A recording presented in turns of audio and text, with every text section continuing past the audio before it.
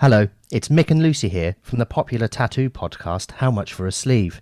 We've got an exciting new sponsor, Dan Selfmade, who's sponsoring this episode. Lucy, tell us a little bit more about Dan Selfmade. Well, Mick, are you even a tattooist? If No. you don't know who, I'm glad you're not.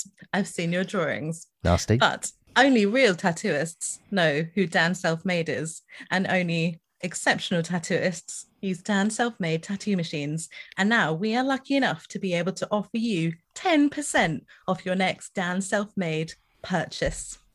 So if you go to dsmtattoo.myshopify.com and enter sleeve 10 at the checkout, you'll receive 10% off your order. 10% off your order. So thank you very much for listening, and thank you very much for sponsoring. This episode of How Much for a Sleeve is sponsored by DSM Tattoo Machines.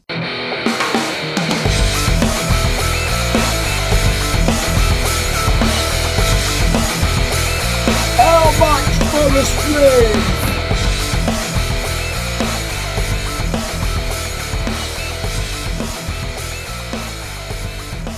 Hello, you are listening to How Much for a Sleeve, a podcast about tattooing hosted by an actual tattooist. Lau Hardy. And an absolute knob, Mick Tickner. We've got a special guest with us. G-Man's We here. have? G-Funk. Hello. G-Doom. G, that's a long beard. Grant is here. Jesus. He's mentioned on the pod more than anyone else, I think. Yeah, my Lucy's- beau Lucy's beau and mentor. and mentor. I try. I do try. Yeah, I'm the trying one. How you doing? I'm good, thank you.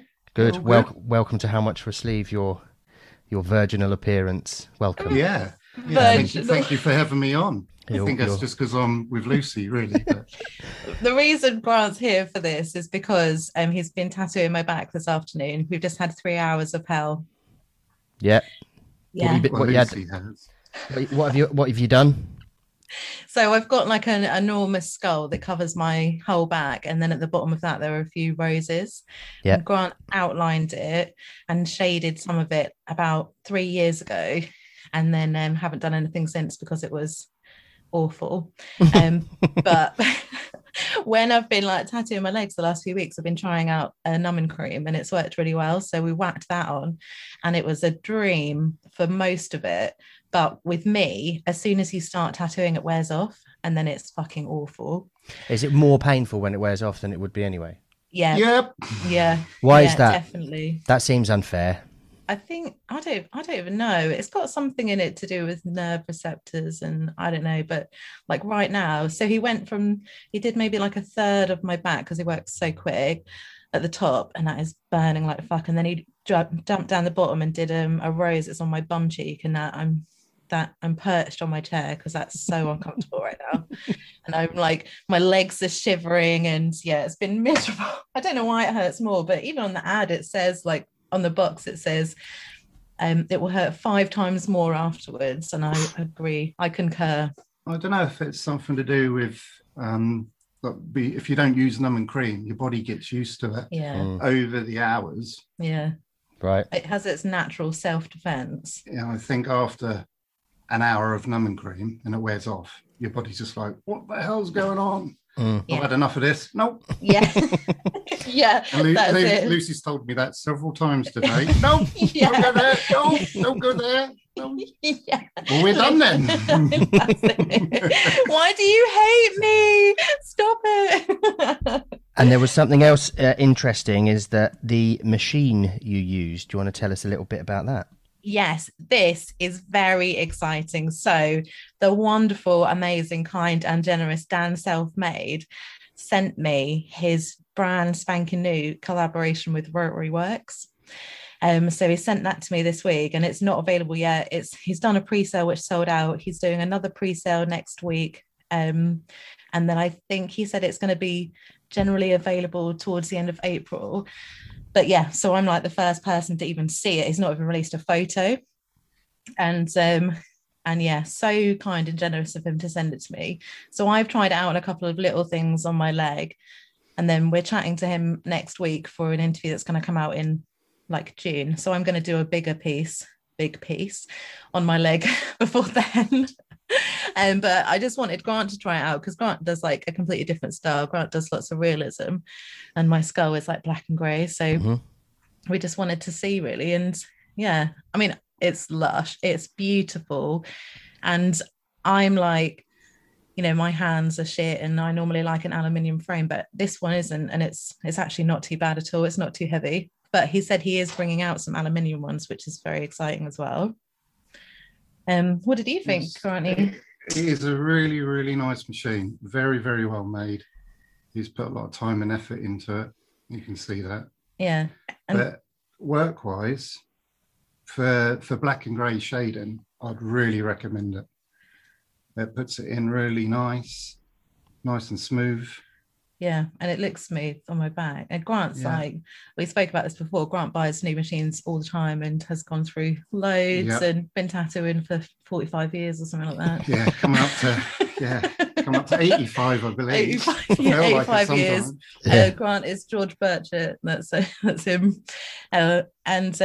So yeah, that's high praise if Barney likes it. Messed around with the voltage and stuff like that on it just to see the difference. But I ran it at about 6 volt for anyone out there who has pre-ordered one. Yeah. But yeah, really, really good machine. Yeah. And it's really attractive as well. If you could fancy a tattoo machine, then, you know, it'd be in with a chance for me. Got sleek lines. Yeah. And a little motor. And a tiny little motor on the back. But yeah, good. Thank you, Dan. That, you know, I'm overwhelmed that you sent it to me, and just so lovely. And it's you know, it's a bit scary for me because I'm such a Rotary Works person. Well, so obviously it is Rotary Works, but it's so different from the triple conrod that I use because that's so hard hitting. And Grant said, I bet Dale loves it because he hates the triple conrod, and this is so different from it. It's just a lot smoother and more gentle to the skin. So, but yeah, it's great. You know, I think everyone that's bought one is going to love it, and everyone should try it out. But everything, you know, I've heard such great things about Dan's machines, and I don't think anyone would be disappointed. Yeah, we're looking forward to chatting to him next week. Yes, so that'd be great. Exciting. Yeah, awesome. So on to our episode, Tanya Buxton. Interesting, wasn't it?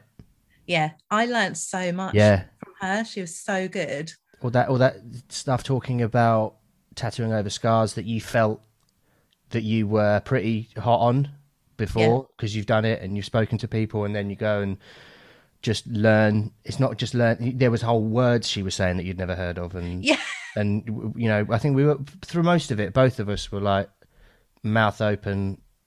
Oh wow, you're not just the bollocks at what you do, but you do it for the rightest reasons you could think of.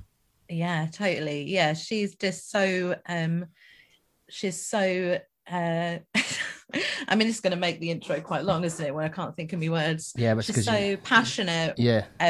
She's so passionate about the whole thing, and you know, the cause and how she helps people, and she's amazing. She just was so lovely, and neither of us had met her before or spoken to her before, and it felt like we'd just known her forever, didn't it? Yeah. And she's had a couple of other exciting things happen since we spoke to her. So she's launched the Mastectomy Tattooing Alliance, which is a charity that helps people get in touch with the right tattooist for their requirement.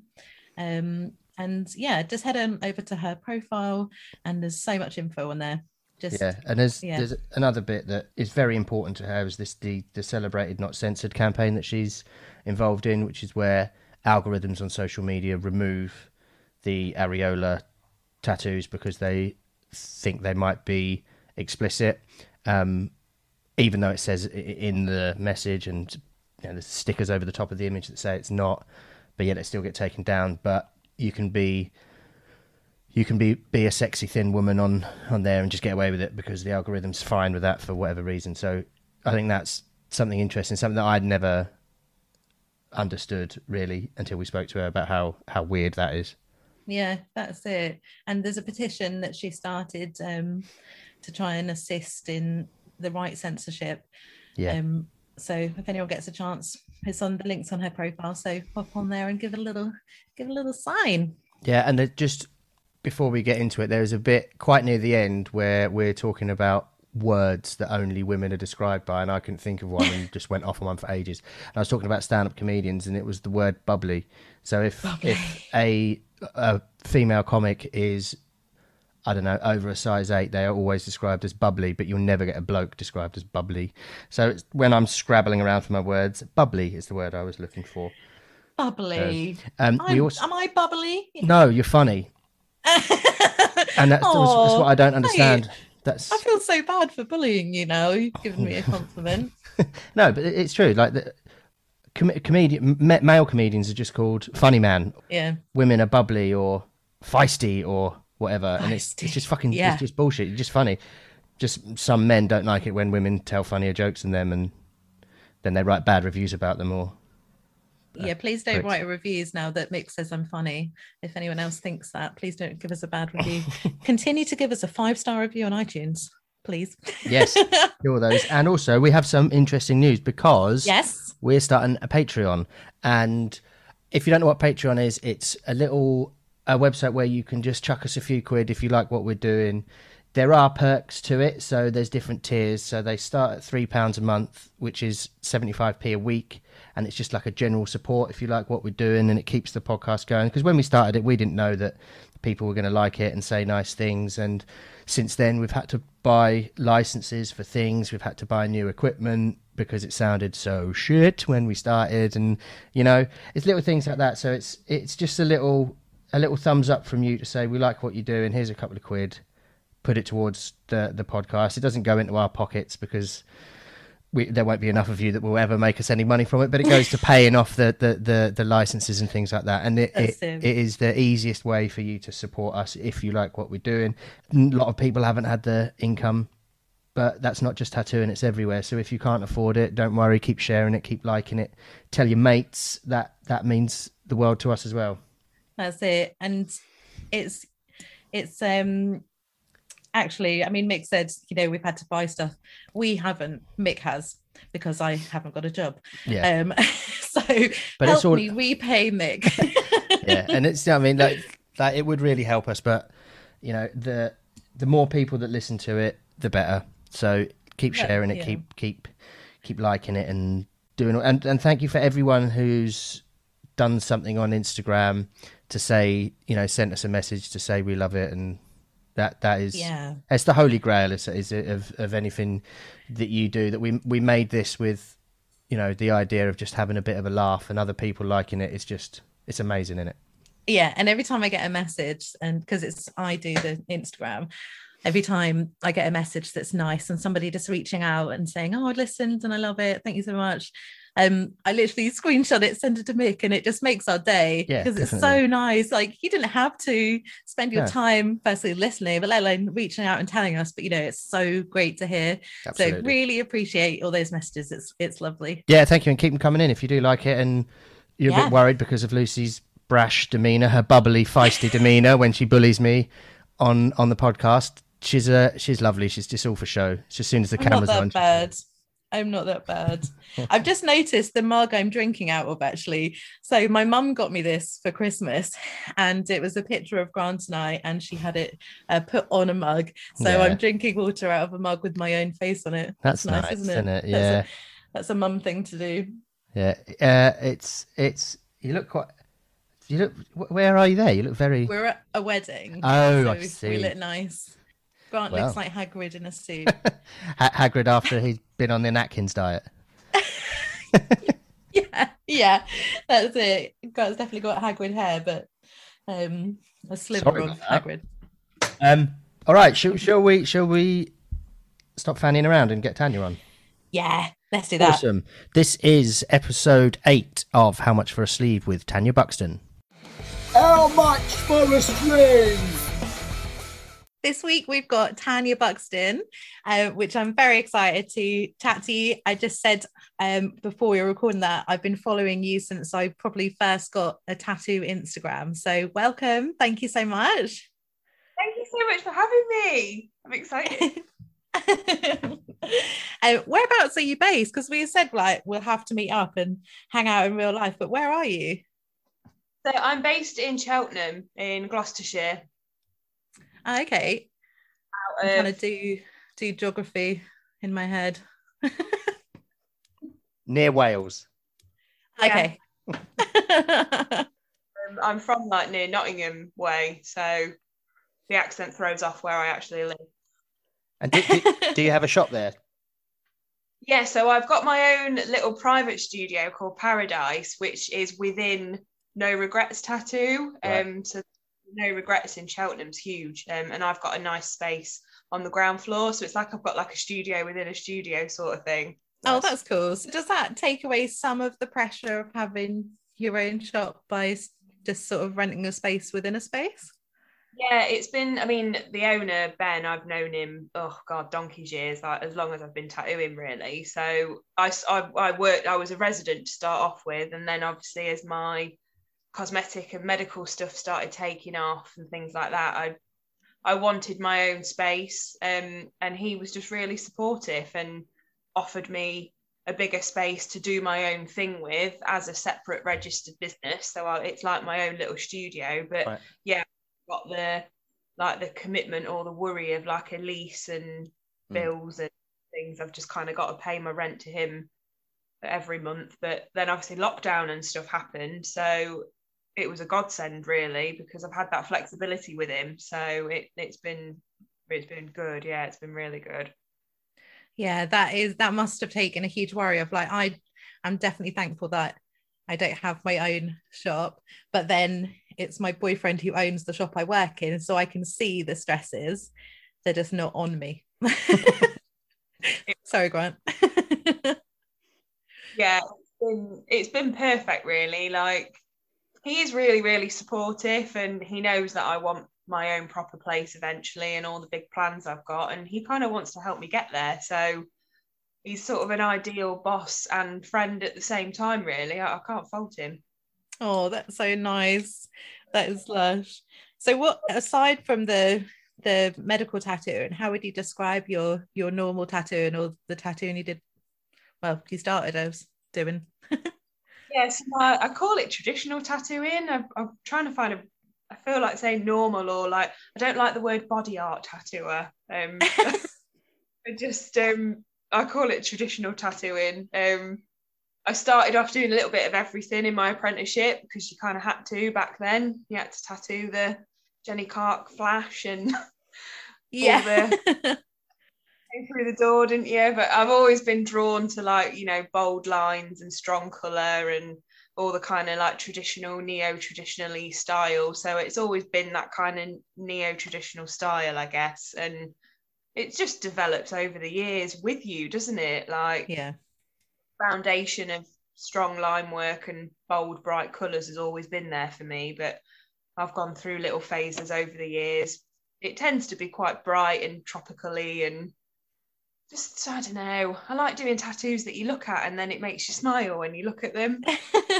Oh, that's such a nice way to put it. Like, and Paradise, it definitely reflects in like your work and the whole aesthetic. Like there was one I was looking at, I think it's the one that I posted when we were posting about you, was the one you did of Bianca from Drag Race. And yeah, it's lush, so many lovely colors. Oh, thank you. I'm really looking at clients as well. Like, I think, well, you probably know the same. You get to a certain point in your career where you do want to just do what you like. And I think I've been lucky that I've been able to do that.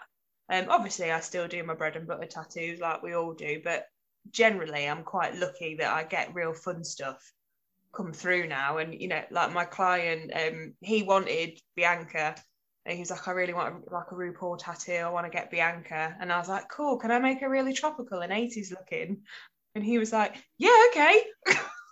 Yeah, and I suppose that's what we like. That comes with doing it well for so long. You get your style that people will look out for, and they go, I want that because you've done it on these other ones. So it's sort of, it's not something, no one's going to come through and, first tattoo, I want a portrait of someone I like, and then you go, yeah, okay, fine. Can I make her look like she's in the jungle? They'll go, nah. But because they've seen that evolve over years, that's where it comes from. That's cool. Yeah, and I think, if someone's got an idea that it's kind of not my bad in like a horrible way, but if it's something that I don't feel really excited for, I kind of feel like it's my responsibility to point them in the direction of an artist who would be excited about it, because I think I always do my best whatever with tattoos, because I take it seriously in that sense. You know, we're marking somebody permanently forever.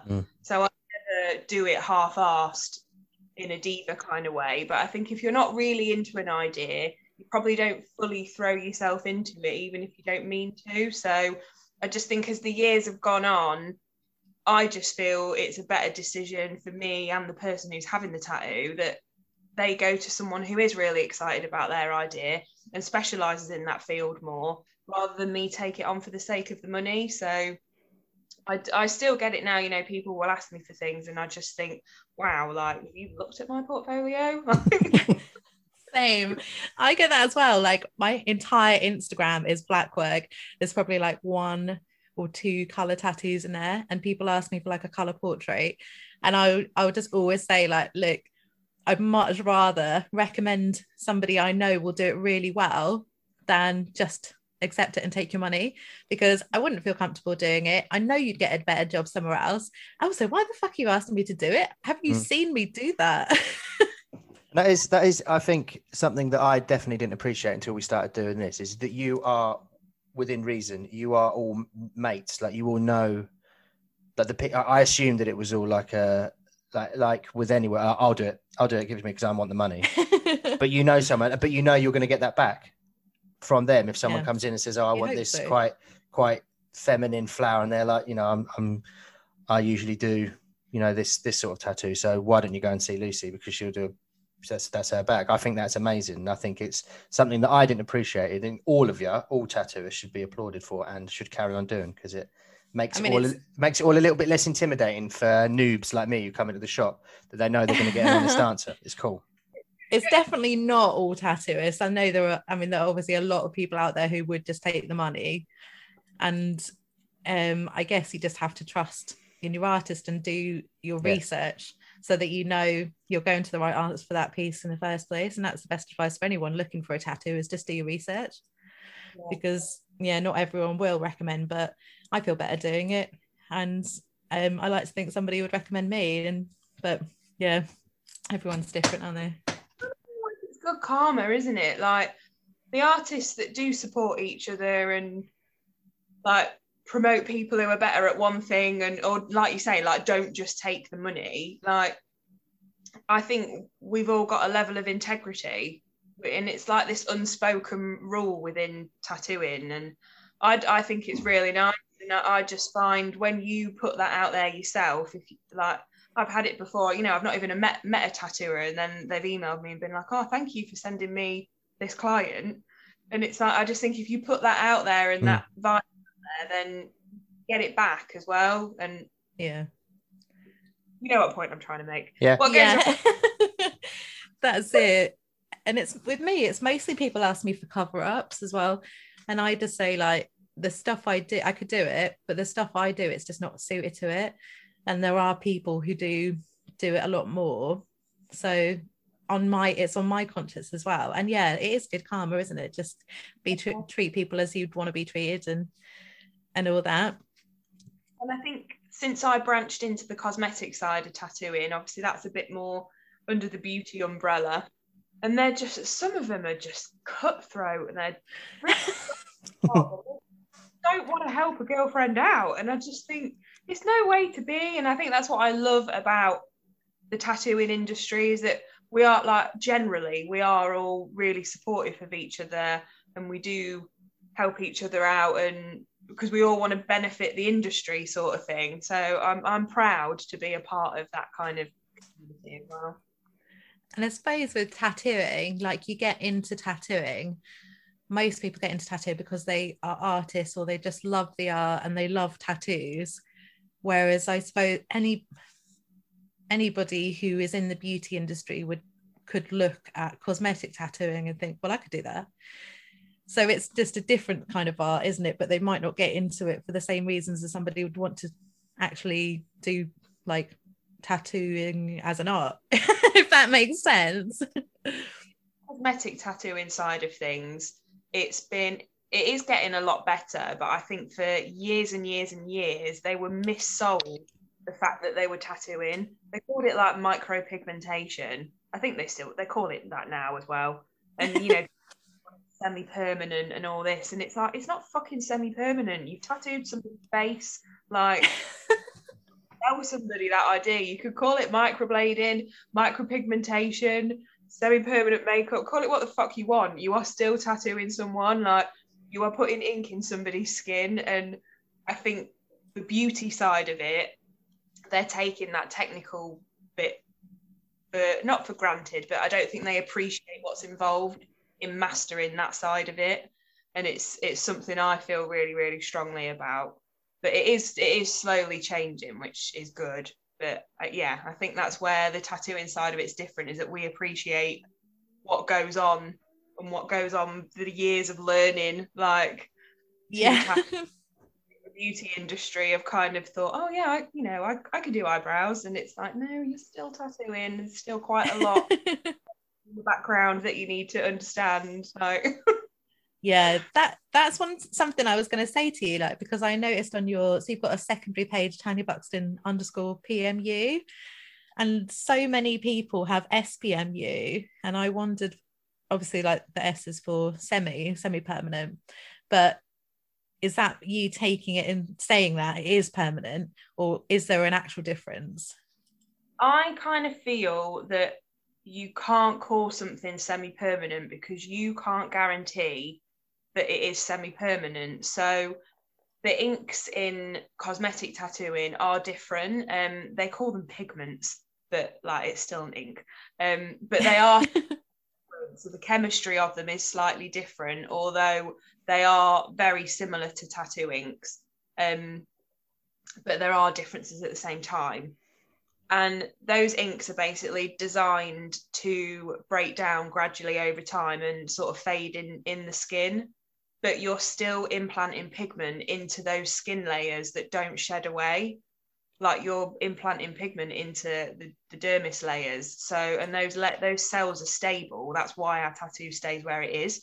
So I just think, as much as it might fade, and that's why we have our top-ups every now and then to keep it looking fresher, you can't say to somebody, yeah, it's semi-permanent, that'll fade away to nothing, because you can't guarantee that. The skin is unpredictable.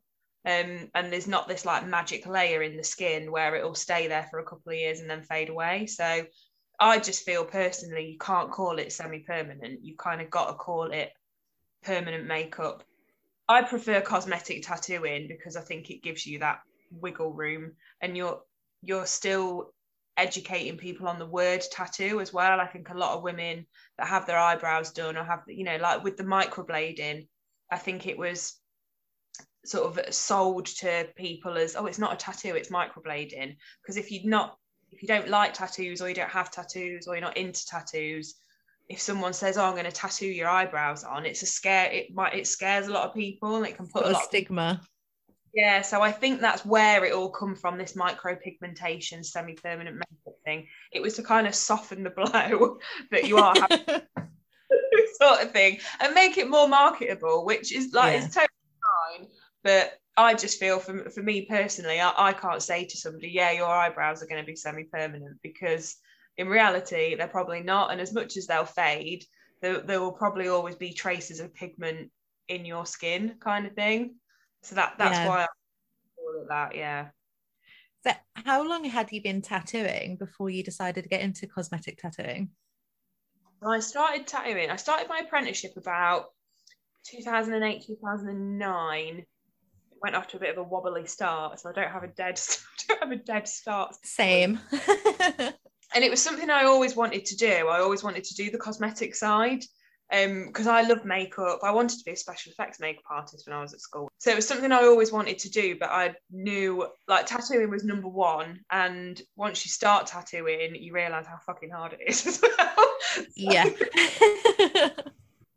I didn't want to branch myself off too soon. Like, I knew I needed to learn and master what I was, and be confident in tattooing, kind of thing. So I think it was about 2015 I did the cosmetic tattooing course. And which was a shambles. Why? It was kind of, there was a lot of things I didn't know. So there was a lot of beauty. I call it the beauty side of things. There was a lot about skin, a lot about skin color theory, like mapping eyebrows, all that side of it. Like there was a lot of that side of it that I didn't know, but the general fundamentals of getting the ink into that skin, like I already knew it. And I told the woman who trained me, she was showing me these really fancy machines that were thousands of pounds and were basically shitty, cheap rotary pen that they'd packaged all nice and sparkly. And I was like, no, I'm going to use my tattoo machine when I get back. And she was sort of like, and you're using a tattoo machine, like this is the same thing. And like the needles they were using cartridge needles, and this still goes on in some brands, and they're £10 per needle. What? How much would a normal needle be? A box of cartridges, you can get like about 20 cartridges from anywhere between 25 and 35, 40 quid. So fundamentally, the equipment you need is the same. Absolutely. The inks are different. Yeah. Like you absolutely cannot use tattoo ink on cosmetic tattooing. So the reason for it, because I questioned it in my training, because I was a bit like, well, why can't I just use tattoo ink? This is ridiculous. But like your skin changes over time, like our skin ages, like the tone of our skin changes as we get older. Women in particular, we use all sorts of lotions and potions to stop us from looking old, which can, it all interferes with the skin. The face is exposed to the elements a lot more. So the face on your skin in particular changes a lot. And like trends come and go as well. So the reason you use the ink that does fade down and break down gradually over time is to just give you that wiggle room, basically, to make adjustments over the years. So like the eyebrows I've got tattooed on now, like I'm probably not going to want those same eyebrows when I'm 80. See what you mean? The colour will need to be different and everything. So that's why you need to use the cosmetic ink for the cosmetic tattooing. God, if I'd have had the eyebrows that I used to draw on in 2001 tattooed in a permanent way, God, that'd be the end. I'd never leave. I just pretty much shaved. I don't think I went to the extreme of shaving them, but I was like full goth in early 2000s. So I would pluck them to within an inch of their life, and it would be like 1920s style eyeliner lines. And then I'd adorn that with a little cross in the middle of my eyebrows as well. Upside down cross. Yeah. But God, if I had that tattooed in black as well, Lord. Yeah. I've had a few girls that have had permanent tattoo ink brows, and it doesn't age a nice colour, even though they're not very old. So I've kind of seen it firsthand as to why you can't do it. So yeah, the cosmetic side of it, the ink side of it is important, but the rest of the fundamentals is really, really similar to tattooing. There are a few bits that you need to do a little bit differently, but ink is going into the skin.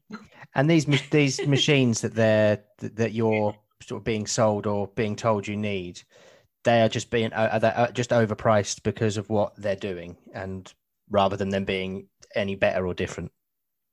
I feel the cosmetic tattooing has got a higher price tag because there's more at stake. Mm-hmm. It's on the face, and like eyeliner in particular, like tattooing eyeliner. Obviously, I've been doing it the years I've been doing it. I still shit my pants. Yeah, I mean, even you just saying that made my genitals rescind into my abdomen. Just the thought of being that close to an eye. That's not fun, is it? There's a lot at stake, and like it is more difficult in a lot of ways, and also if you get it wrong, if something goes wrong and on your face, you are left understanding done in like a body tattoo. You know, like we've all done it. Like you're like, oh shit, that colour didn't look as good as what I thought it would. What are you talking about? We've all done it, haven't we? Yeah. What cosmetic tattooing services do you do? So I do all sorts. I do eyebrows, obviously. So there's a few different styles of eyebrows you can do. The powder brows are probably my most popular. Like the powdery ombre style eyebrows. Just kind of mimics makeup, really. But you can do kind of fancy hair strokes and things like that to make things look more realistic, which is nice for, you know, anyone who maybe doesn't have any eyebrow hair or very little, or someone with alopecia. Who want something more natural looking, or like older ladies that want something softer. All sorts of different eyeliners. I do lips as well, a few different styles of lips, freckles. They can be a little bit controversial, but they do, if they're done properly, they look super cute. So I do freckles. I also do scalp pigmentation as well, which is where... Mick. For anyone that's not seen Mick, he's definitely fully bald. Because I've seen there's a couple of footballers that've had it where before they've gone and had the big expensive weaves or whatever they're called with the plugs, those things, not weaves. They've been bald with a little bit of fluff because they're 25 and they're trying to keep hold of it. And then the next season they come back with a shaved head, but they've got a hairline back with proper cut lines in it, and it looks pretty. It does look pretty smart. It is really clever, and I think it's so like hair transplants they're not guaranteed that they'll even take. And then obviously you usually left with scars as well, aren't you, Ant? I think it's like yes, they take. I think not that I've researched any of it, but they take it out of the back. They take the hair out of the back of your head to make it so it's thinner there, and then put that in the top. And then I think after a certain number of months, you go back and have the same thing done again to make the bit on the front fuller. But you can't do a full head of hair again ever. You have to have a certain point, so you do still look like you're receding, but it looks like you're receding, not bald. Would it look like you're receding from the back if they're taking the hair from the back? No, I think you've got like plugs at the top, and then the receding goes past those plugs. Well, but it's for my hairline recedes all the way down to my arse, so all the way down to your ankles. Yeah, but I think it's because the hair on the back of your head points down. It covers up the ones they've taken from underneath, I think. So there is some science behind it, but I don't really know. Yeah, with the scalp tattooing, that's obviously if the hair transplant didn't take or it wasn't as kind of dense as you wanted it, then you can bring the tattooing in alongside it, and it obviously covers up any transplant scars on top of it. But it's good for females as well, just like adding density to the hair. Just can't you creating that illusion of hair follicle sort of thing. So it is clever. I do enjoy doing it. I didn't know you could have it as I hadn't even thought really that you could have it if you had longer hair. Like my hair is really long because I've not really done much for the last year. It's grown so much that I can tuck it into my pants, but it is so thin and fine. And because it's black, and then, well, my roots aren't, but they're like pretty grey now, but I'm always really conscious that my scalp is glowing through my hair. So that's really interesting, actually. I'm sure lots of people feel the same. And also, like, I'm sure we're going to come on to this, but people who have had hair loss through chemotherapy, and when it's grown back, it's not as dense. Yeah, definitely. And alopecia as well. So it is amazing, and I think that's branching into the cosmetic and medical tattooing has made me realise, like, just I can't even put it into words. I just find it so awesome. Like, just us and our little tattoo machines, like what we can do for people. Just honestly, just even like normal tattoos. You know, I don't know, I'm sure you've had it as well. Like, I get a few clients where they're like, oh, me and my boyfriend are broken up, like I just want to get a new tattoo. Just to like cheer themselves up, or, you know, if they've had a really bad time and they've been looking forward to having their tattoo for ages, or, you know, they've got some cellulite that they hated, so they've had a tattoo over it. Like, I think the levels that tattooing can, that like the different things people, oh, I can't get my words out, just what tattooing can do for people on so many levels has kind of blown my mind from day one. So like as soon as I started tattooing, I was kind of thrown in the deep end in my second apprenticeship, which was good. So I've dealt with scar tissue from really early on in my career. And just seeing that, you know, covering up scar tissue, whether it's self-harm scars, surgical scars, or, you know, just like acne scars, just like anything really, like any kind of body hang up, it's amazing putting a tattoo on someone, like what that can do for them. But then the cosmetic medical just took it to a whole new level for me. And it just it blows my mind, and I just feel so passionate about it. I want to tell everyone about it because I'll do it because it's just so amazing. Like, and just the look on a person's face, and you think, fuck, I've done that for somebody. Like, it's just so rewarding. Like, I just love it. Yeah, and there's those little things that you said there, that it's not just the big things that everyone knows about for those cosmetic procedures, but, you know, like you said there, someone might have cellulite and then you cover it with a tattoo. That means that they're not thinking about that every time they go out. That it's not constantly in the back of their mind, bringing them down from where they should be or where they could be. I hadn't thought of that. That's a really nice way of putting it. Yeah, and they have something that they're really proud of over the top and want to show off. Show it off, and yeah, exactly. Especially for you, Tanya, the stuff you do is just completely life-changing. Some of the procedures and things that you offer is so, just to know that you have changed someone's life, like, that's incredible. It is crazy, like, and I love it. Like, I love it so much. Like, the medical tattooing is like the best thing I've ever done in my whole life ever. I absolutely love it, but I think to a degree I have to kind of not let myself think about it too much, because when I really sit and think about what I've just done for somebody, it really overwhelms me and makes me, it does make me feel upset. I usually cry with my client. I think if I let myself think about it too much, I think I'd probably then get too scared to do the tattoo, because then I realise how, like, fuck, this is a massive thing that I'm doing for somebody. So it's not that I kind of bumble along tattooing nipples on, not giving a shit, but I think if I really let myself think and absorb what I was doing, I think I'd probably like get in my head a little bit too much. And I think, I don't know, I feel like that with normal tattooing though. People say, like, how do you deal with the pressure? And I just say, like, I'm obviously aware that it's permanent, but I just try not to think about it, because then you do get in your head and then you'd worry. So how did you take what was the transition from doing like the makeup to then into medical tattooing, doing areolas? So I've done a few breast cancer tattoos over the years. I think it's always been a thing within the industry, hasn't it? Like, sort of having like a traditional tattoo, like mastectomy tattoo, like to cover up the scars and make it look pretty and things like that. So I was very aware it was a thing.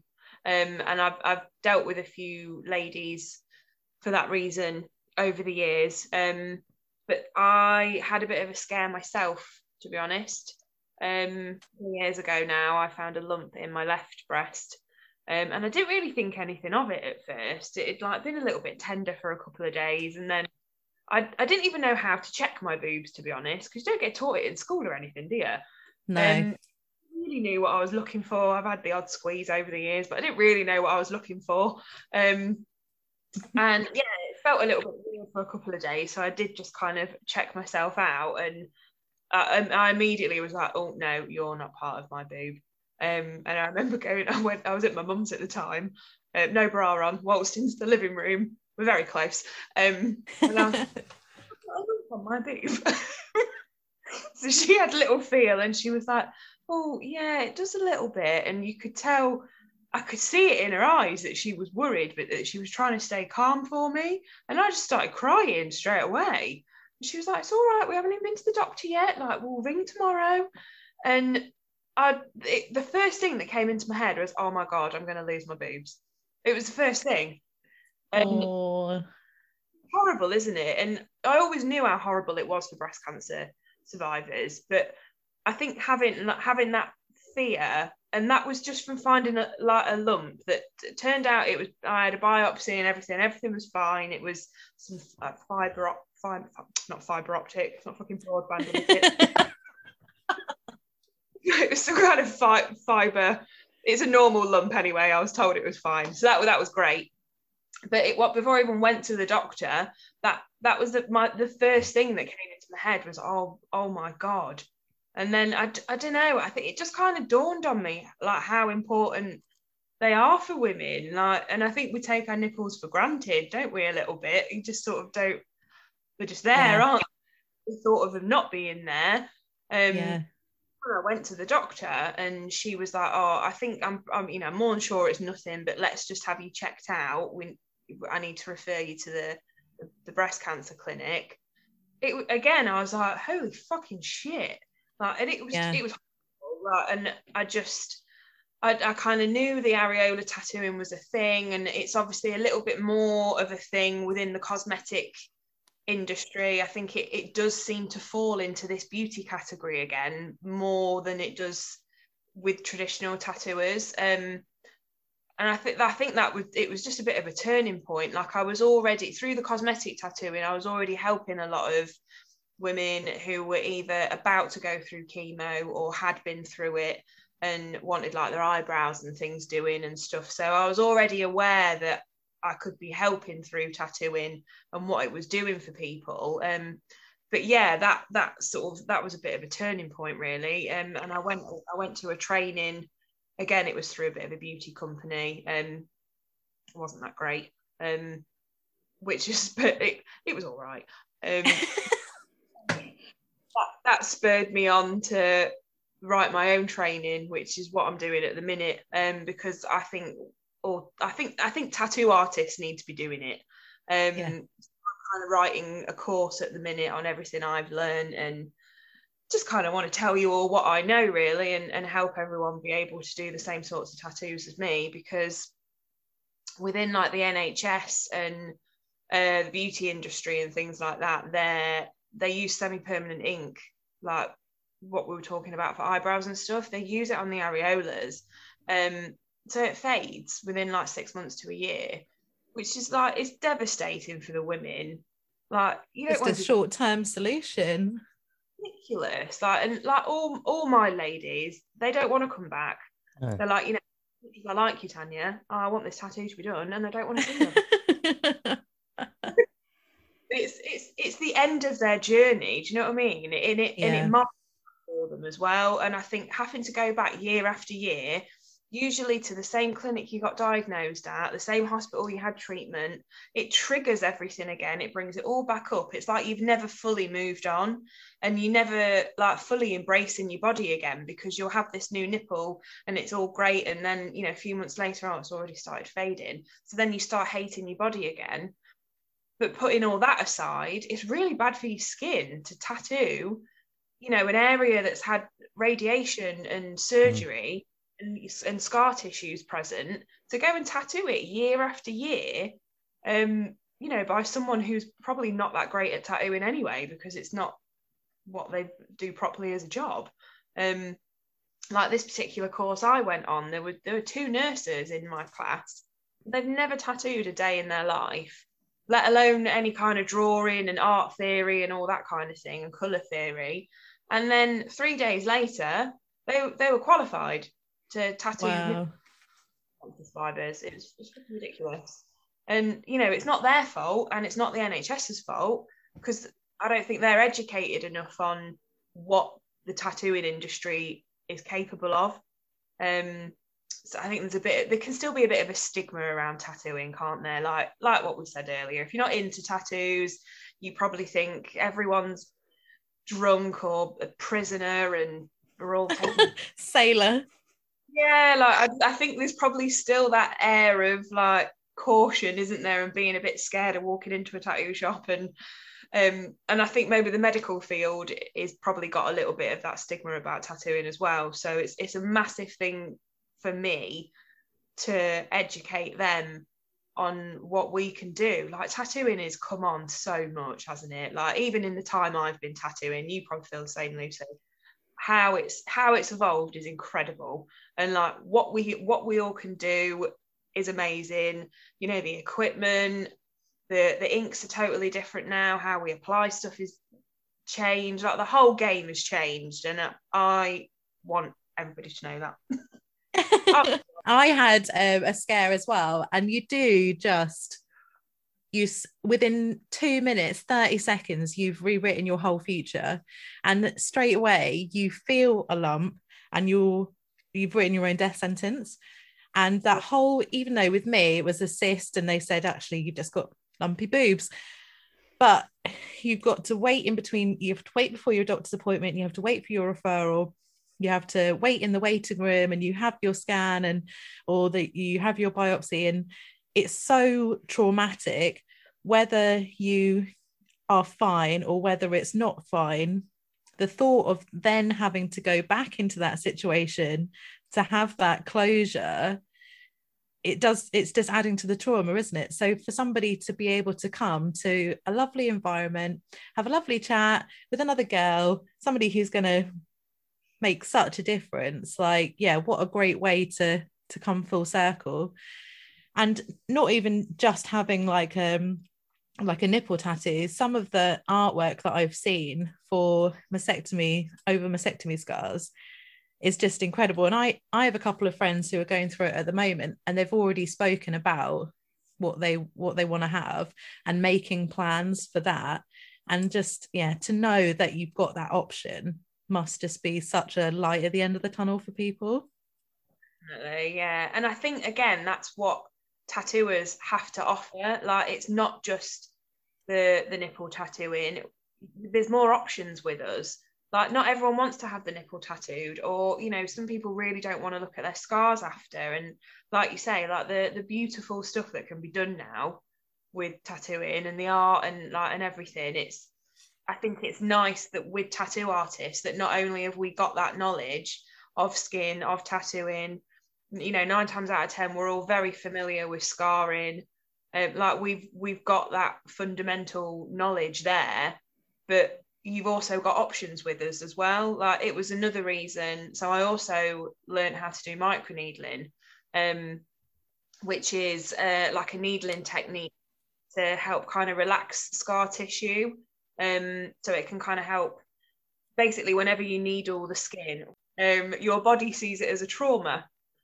So it will send collagen and elastin and all your healing agents like to that area to fix it. It does on a tattoo. That's what the like clear plasma-y stuff is. It's all like our white blood cells and healing agents, isn't it? We're trying to fix that area because your body thinks it's an injury. So with microneedling, what you do is you kind of needle the skin, you break the skin just enough to trigger that like healing response from your body to bring that rush of collagen and elastin to that area. But you haven't gone in deep enough into the skin layers to actually cause any further damage. So it's ever so shallow. And there's kind of different serums and stuff you can help to like encourage it a little bit more and bring the skin on a little bit more. So when you do it over scar tissue, that kind of rush of an extra boost of collagen and elastin, it helps break all the scar tissue collagen down a little bit more. So if you've got a scar that's a little bit thick, or, you know, a little bit tight, or if it's slightly raised or sunken in, it just kind of helps even out and relax all of that with scarring, which was why I wanted to learn that as well. So especially with dealing, you know, with mastectomy clients and bringing the medical in general, it brings it brought me a whole different world of people that I didn't realize could be helped through tattooing. So that's what I think is really nice. So not only can you offer, you know, the therapy on the scar tissue to kind of help relax those scars and improve the appearance of them, purely just to improve the appearance if you want to, but also prep the skin for the tattoo. So, because like, well, you know, like scarring can be difficult to tattoo over. So if you have got scar tissue from surgery or from whatever, by needling it that way beforehand and letting it settle and heal itself again, if you like, you're preparing the skin for the tattoo, so you're going to get a better tattoo out of it. So that's what I think is quite nice with me, you know, other artists that do the same thing, is that you've got this array of options. Basically, you can help with your scar tissue, we can do a realistic nipple tattoo for you, or we can do a really fucking awesome mastectomy tattoo over you as well. Like, it's just nice being able to give people these options. And that's what I want to do for the tattooing industry. Like, I want to show the world like what we all can do. Because we're really awesome. I'm learning so much from you. This is so interesting.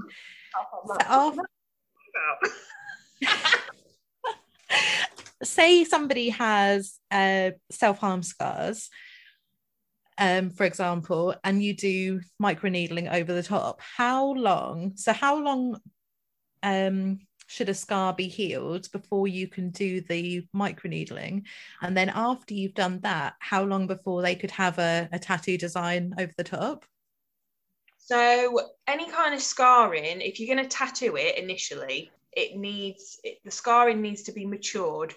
So that can differ from person to person, skin type to skin type, age to age, and also the circumstances that the person had the scar in. So like, you know, deep surgical scars, for example, that scar tissue is going to take longer to fully settle and mature than, say, if you fell over and took a few skin layers off when you were pissed one night.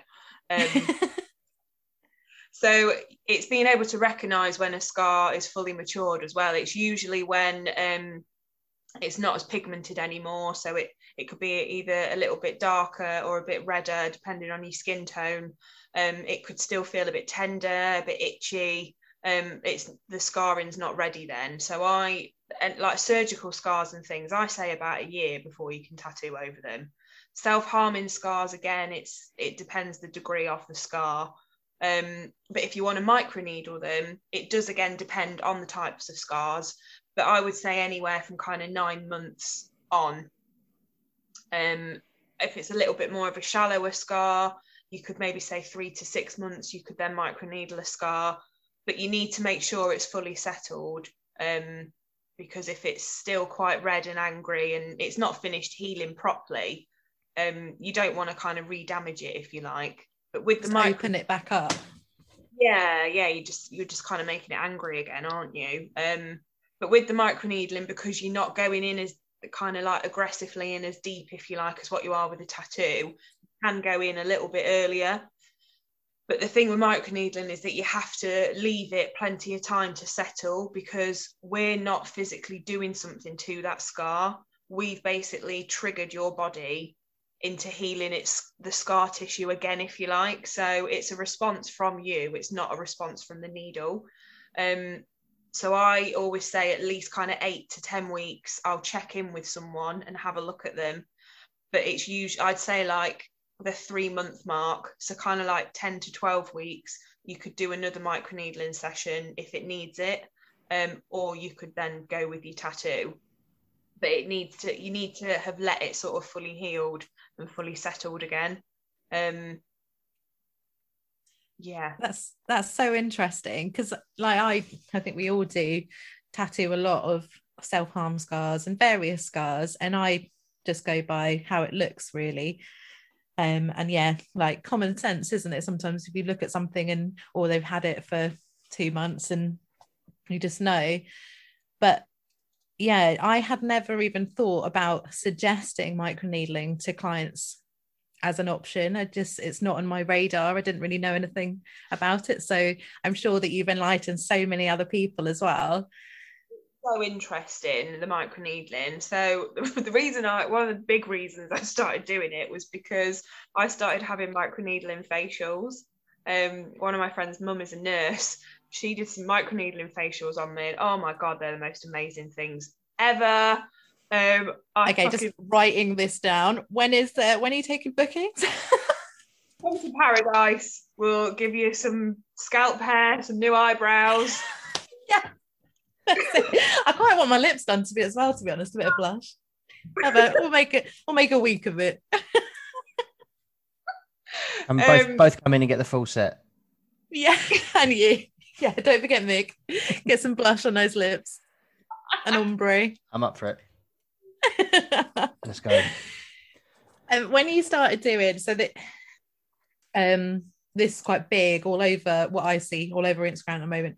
When you started posting your areola tattoos, nipple tattoos, your censorship issues, was that something that happened straight away, or has that become more of an issue as time's gone on? Yeah, it happened immediately. The very first one I posted.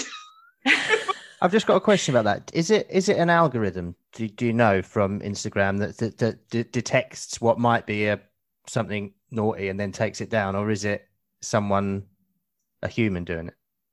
I think it's a human doing it because someone's complained. Reporting it, yeah. I think it can be a combination of both. I think 9 times out of 10 algorithm, because Facebook have apologized to me a couple of times. So as much as they have took them down, there have been a couple of times where I've contested it and then they've gone, oh, sorry, we've got it wrong, and they've put it back on. So I do think it is the algorithm a lot of the time. But Facebook are really hard to get hold of. So 9 times out of 10, if they take it down, they either don't review it or they just say, oh no, decision made. And you can't speak to anybody at Facebook. It's like this magic realm, isn't it, that you can't yeah contact anybody. Is there anything that you can do as to overlay over the image that will run through them and say this is a medical image, please review it before taking it down? Well, I've tried all sorts. So on the actual photo, I always make sure there's text on the photo that says what it is. So I always put areola breast cancer survivor post mastectomy, so that the text is actually on the image, and then obviously it's in the caption, everything's hashtagged, it's very clear it's a tattoo. But yeah, I do think it is the algorithm half the time, and then I just don't think they really give a shit enough to go looking through and reinstating everybody's pictures. But it happened, so it happened immediately, one of the very first ones that I put up. And then they went into, because they took one down, they then went into my business page on Facebook and because I'd put some drawings and stuff like that on, and there were some that were in red pencil. So the shading might look realistic, but they didn't look like nipples because it was in a red pencil. And even ones that I'd done on a practice mat on practice skin, they went and took it all down in one fell swoop, and I was fuming. So that was when the campaign started, basically, was from the very beginning, because they pissed me off. What's the campaign called? Celebrated, not censored. So it started off for the areola images for all the breast cancer survivors, and that is still the main focal point. But it was in the summer. So my friend Carissa, Rizaboo on Instagram. Yeah, so we did a little live chat over the summer about it all, and she was really interested in the areola tattooing and the campaign and everything like that, and she put a picture up of herself to talk about the fact that me and her were going to do a live and what we were talking about. So it was just like a torso picture of her, no face. She was sort of holding everything, so nothing was showing, and it wasn't provocative in any kind of way, and it got took down. And the same day there was a picture of some kind of tattooed model or somebody in like a really similar pose that didn't get taken down. And I think it kind of highlighted the fact that there's other forms of censorship going on social media. So campaigns kind of for that as well. I think it opened, I obviously knew it was happening, but I think it just brought it to my attention more, like just how much women's bodies are ridiculed so much. And you know what, men as well, actually. Now I think social media has done it for guys as well.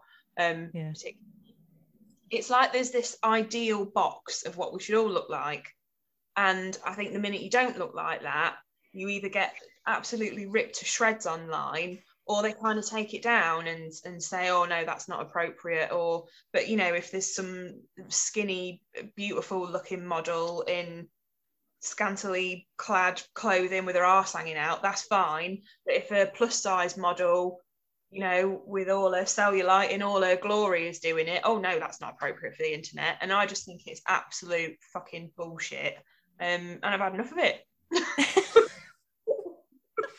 It is incredibly frustrating. I've had it where things will go. I'll have like reports come through of just side boobs, somebody covering themselves up, and I'm zoomed in just on like a rib tattoo, or there's been where I've done like a sternum and someone's covered up completely, but there's just a slight curve of a breast, and they'll pop up from like 2015. I think, how is it? What is this? Is it well, I didn't even realize that it was a bot. I think, is somebody going through my page and like report, because it would all sort of happen at once and there'd be no catalyst for it. I just think, what the fuck? Is somebody really that offended? A loser just going through and who's... Well, that's what I thought. Yeah. Somebody I've pissed off, like... But you're saying it could also be a bot going through and deciding without knowing any context or anything, just deciding, right, that is either too sexy or it's grotesque or it's whatever, and it's off, and then it goes back and takes them all off retrospectively as well. That's it. I think seems incredibly unfair. It is, and I will always disagree with their decision or press the button like, do you think we've made a mistake? And I'll say yes. And sometimes they'll go, oh, sorry, and put it back. And sometimes they won't. And there's literally two identical images. How have they decided that one's okay and that one's not? It's all nuts. I find when because the nipple ones are the triggers on mine, but I find once they go through little phases, like with mine, I haven't had any taken down for a little while, touch wood. But I do find when they do, that's when all of a sudden loads of them get flagged up. So it make me think, is it something to do with like the algorithm, and like once you're kind of on their radar, do they then look through everything else you're doing? But I just think it's really unfair. Like, I know there's a few of my friends have said the same about sternum tattoos and stuff. But then you see some tattooers that are posting like back pieces on these like beautiful models, and they're laid there with like no clothes on, and then they're left on. Yeah. And I can't help but feel like, is it when something isn't like aesthetically pleasing that's not okay? So when you're like, oh well, that's not the kind of body we want to be looking at, that's when it's inappropriate. Yeah. But then I just think, well, who's decided that? Who's decided what and what's not? And I just think it's very dangerous territory when you get in there, where it's just someone or some group, a group of people are deciding what's fine and what isn't. That's when you get in tricky areas, isn't it? But as women, I mean, I can't talk from a bloke's point of view, but I'm sure you all get it as well. But like, as women, it is literally rammed down our throats from the minute we exit the womb, like what we're looking like. It really is, though, isn't it? You know, I love having a bath and reading Heat magazine. I'm not ashamed of it. It's my guilty pleasure. I love Heat magazine. But it's like, you know, one page it'll be like, oh, love yourself, self-care page. It's like drop a dress size in 24 hours, or she's put some weight on, and it's like we're literally like brainwashed into hating ourselves as women. I think from a bloke, it is there, and it's got significantly worse in the last 10 years, I think. But I haven't even scratched the surface of what women are expected to look like or to behave like, which is another thing that men don't really get. That, you know, there's all these words that only apply to women, like labia. No, I meant personality, but yes, that is true. I mean things like ballsy, you know, she's wacky. Because like stand-up comedian, they're never just, this is a funny person. It's all, you know, she's got buckets of personality. No, she's just normal and she's funny. You don't need, you know, there's words that I can't think of that only ever get just women. Like mental is one of them. Oh, she's mental. No, she's not. She's just annoyed because her husband's been at the pub for 5 nights in a row. Doesn't make her mental. Yeah, you never say that, do you, about a man? Like, no. Oh yeah, he's mental. But you just, or bunny boiler. Yeah, exactly. Yeah, exactly. It's all that. And that's everywhere. There's always, men have it, but to a way, way, way lesser degree than women do. I think my favourite one is emotional. What did you say? Emotional. Yeah. Are you on your period? Exactly. It's all that. Never get it. And it's always like the bar for behaviour for men is always set way lower. We may have spoken about it before, but I've been to a barbecue and there's a bloke bouncing a kid on his child on his knee with a beer watching the cricket. And everyone, all the grandmothers would be going, "Oh, isn't he good? Isn't he a good dad?" It's like he's literally doing fuck all. He's watching the cricket and holding his son. Whereas a mum goes to drop the kids off, doesn't do her makeup one morning, and everyone's like, "Oh, she's struggling." And she's not. She stopped her makeup on that morning. But you know what I mean? I feel like that's what it's nothing compared to what you're talking about, but there is similarities with you look in a magazine and it's all of those adverts. You might see the one for blokes will be gym equipment or some novelty beard trimming device because everyone's got beards now. But with women, it's everything. It's even the breakfast cereal advert, and there'll be someone in there who's tiny, and you think, "Oh, well, I'm not going to eat that. There's 250 calories in that, so I can't eat that because I won't look like her if I eat that." And it's just this mind fuck for everything. I wonder if we've done a podcast yet where you've not mentioned cricket. I don't think. I'll try to get it in. I'll get it in no time. Yeah, literally. Don't worry.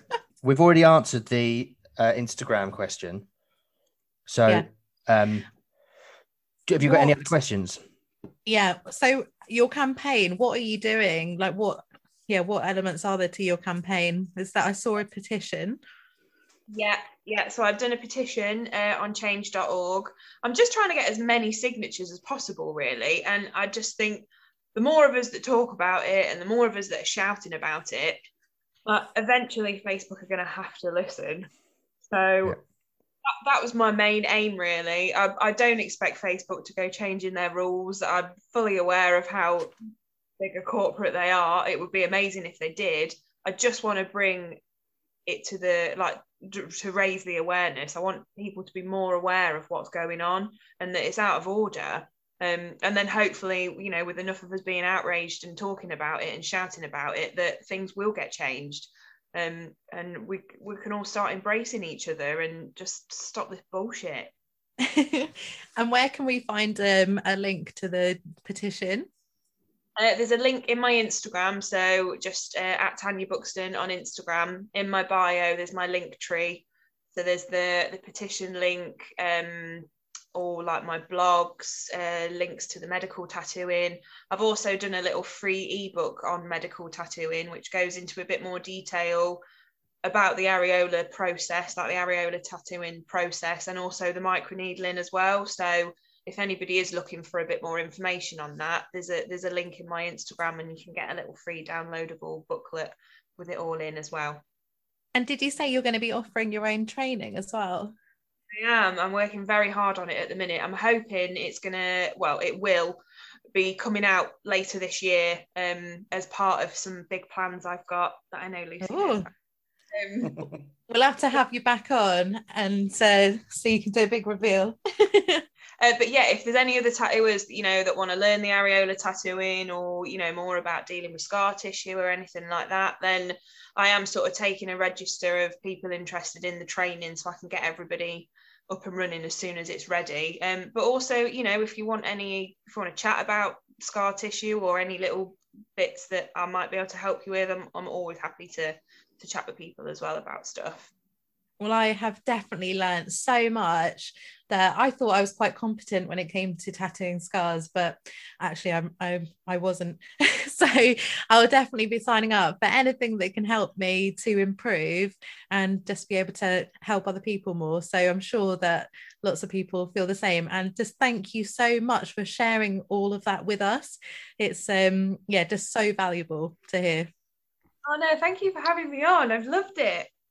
Please, thanks, because it is such an interesting topic, and so like you said before at the start, where you can get quite emotional with talking about it. So we really appreciate you coming on. That was really, really interesting. Thanks.